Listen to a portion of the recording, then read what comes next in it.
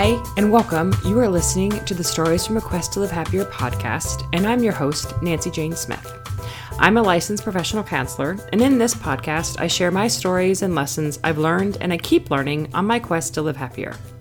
So this podcast is produced every week, and the show notes can be found at live-happier.com/podcast. This is episode 15, entitled A Live Happier Red Flag, I Should Be Happy. So let's get on to the show. So earlier this week, I was having wine with a girlfriend of mine, and we were talking about her and her husband. And they've had some issues over the years, and they're trying to work it out. And so he's really trying hard to be there for her and be present to her.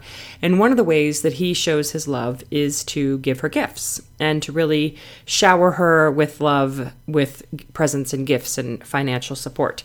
And she said to me over wine, I should be happy. A lot of women would kill to get all these gifts. A lot of women would love to come home and receive all the stuff I'm receiving. And she's like, but it's just not hitting it for me. And I feel really bad because he's trying so hard and I'm just so ungrateful.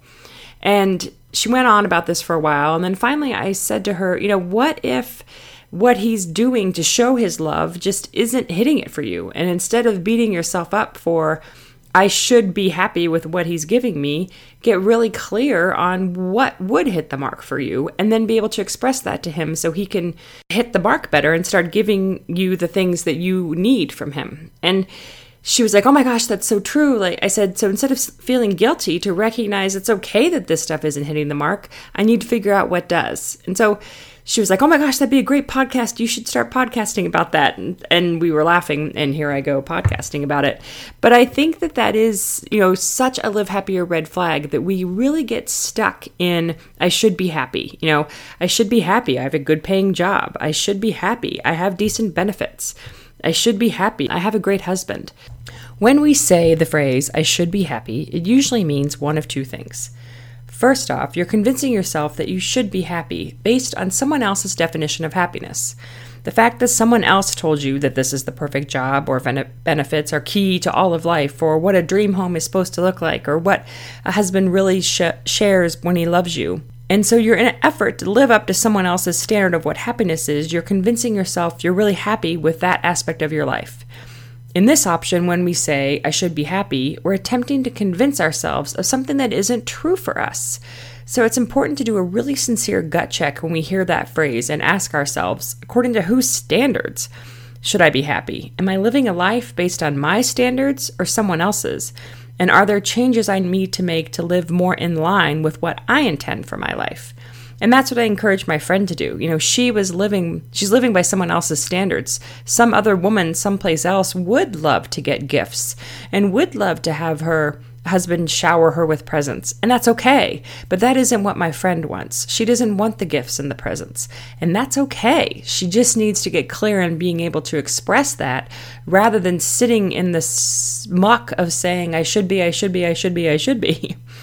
The second option when people say, I should be happy, is you're actually living in the messy and you're holding two very different truths. And that is a really uncomfortable process.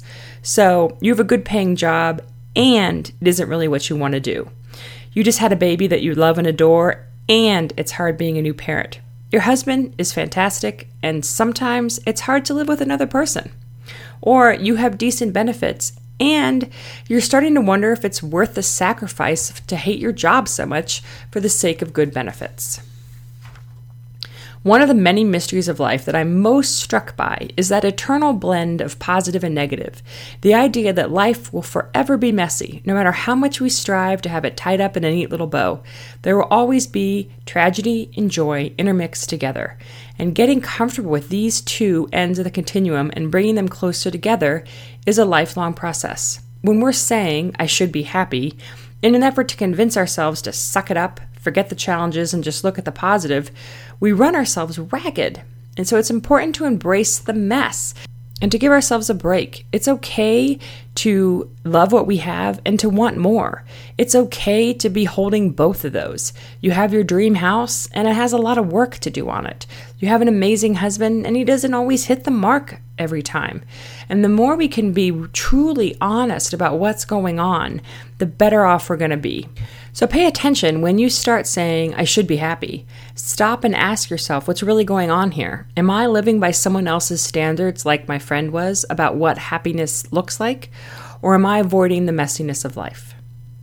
And I think this shows up in other ways, because I think sometimes this avoiding the messiness of life is we get stuck in our lives, and we get stuck because we don't want to move forward. We don't want to make a decision about what comes next. And a really common example of this is, I don't like my job and I don't know what to do next. And so we think about all the options. I could go back to school. I could move to Jamaica. I could stay at my current job and ask for a raise. I could move companies and do the same job, or I could do nothing. Yeah, the possibilities are endless. And then we think of all the shoulds. I should be making more money. I should be responsible. I should stay where I am for the kids. I should have a master's degree. I should study something appropriate. And on and on and on. We get trapped in those shoulds. More often than not, we choose the do nothing option, not because it's what we want necessarily, but because it's less painful. Frequently, the wants and the shoulds are contradictory, and we can spin and spin on all the options, contradictions, and possibilities, and we stay put, doing nothing.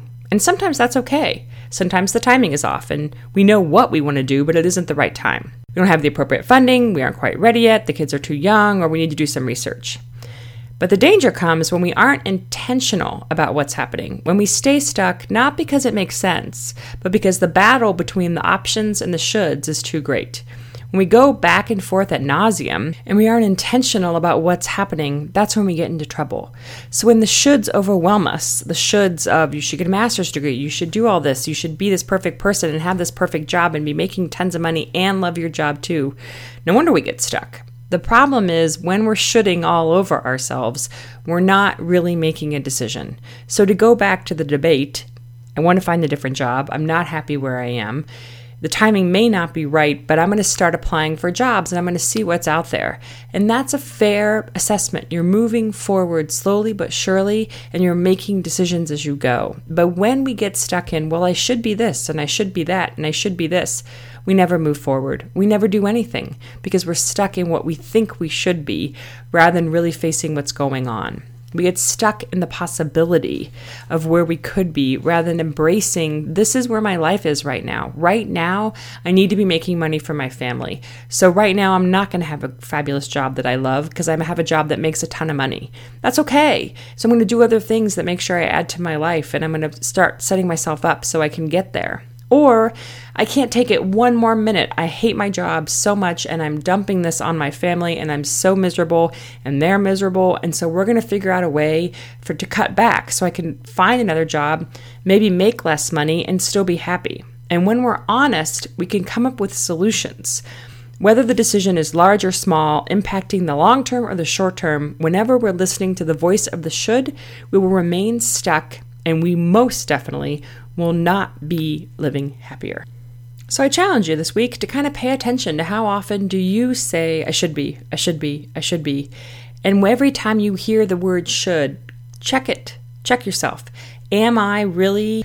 Because should is not a way to guide your life. That is not a way to make decisions, to move forward. Whenever we're shoulding on ourselves, we're just spinning our wheels, basically. We're not getting anywhere. So we need to really be paying attention to how often we say I should be, because should keeps us stuck.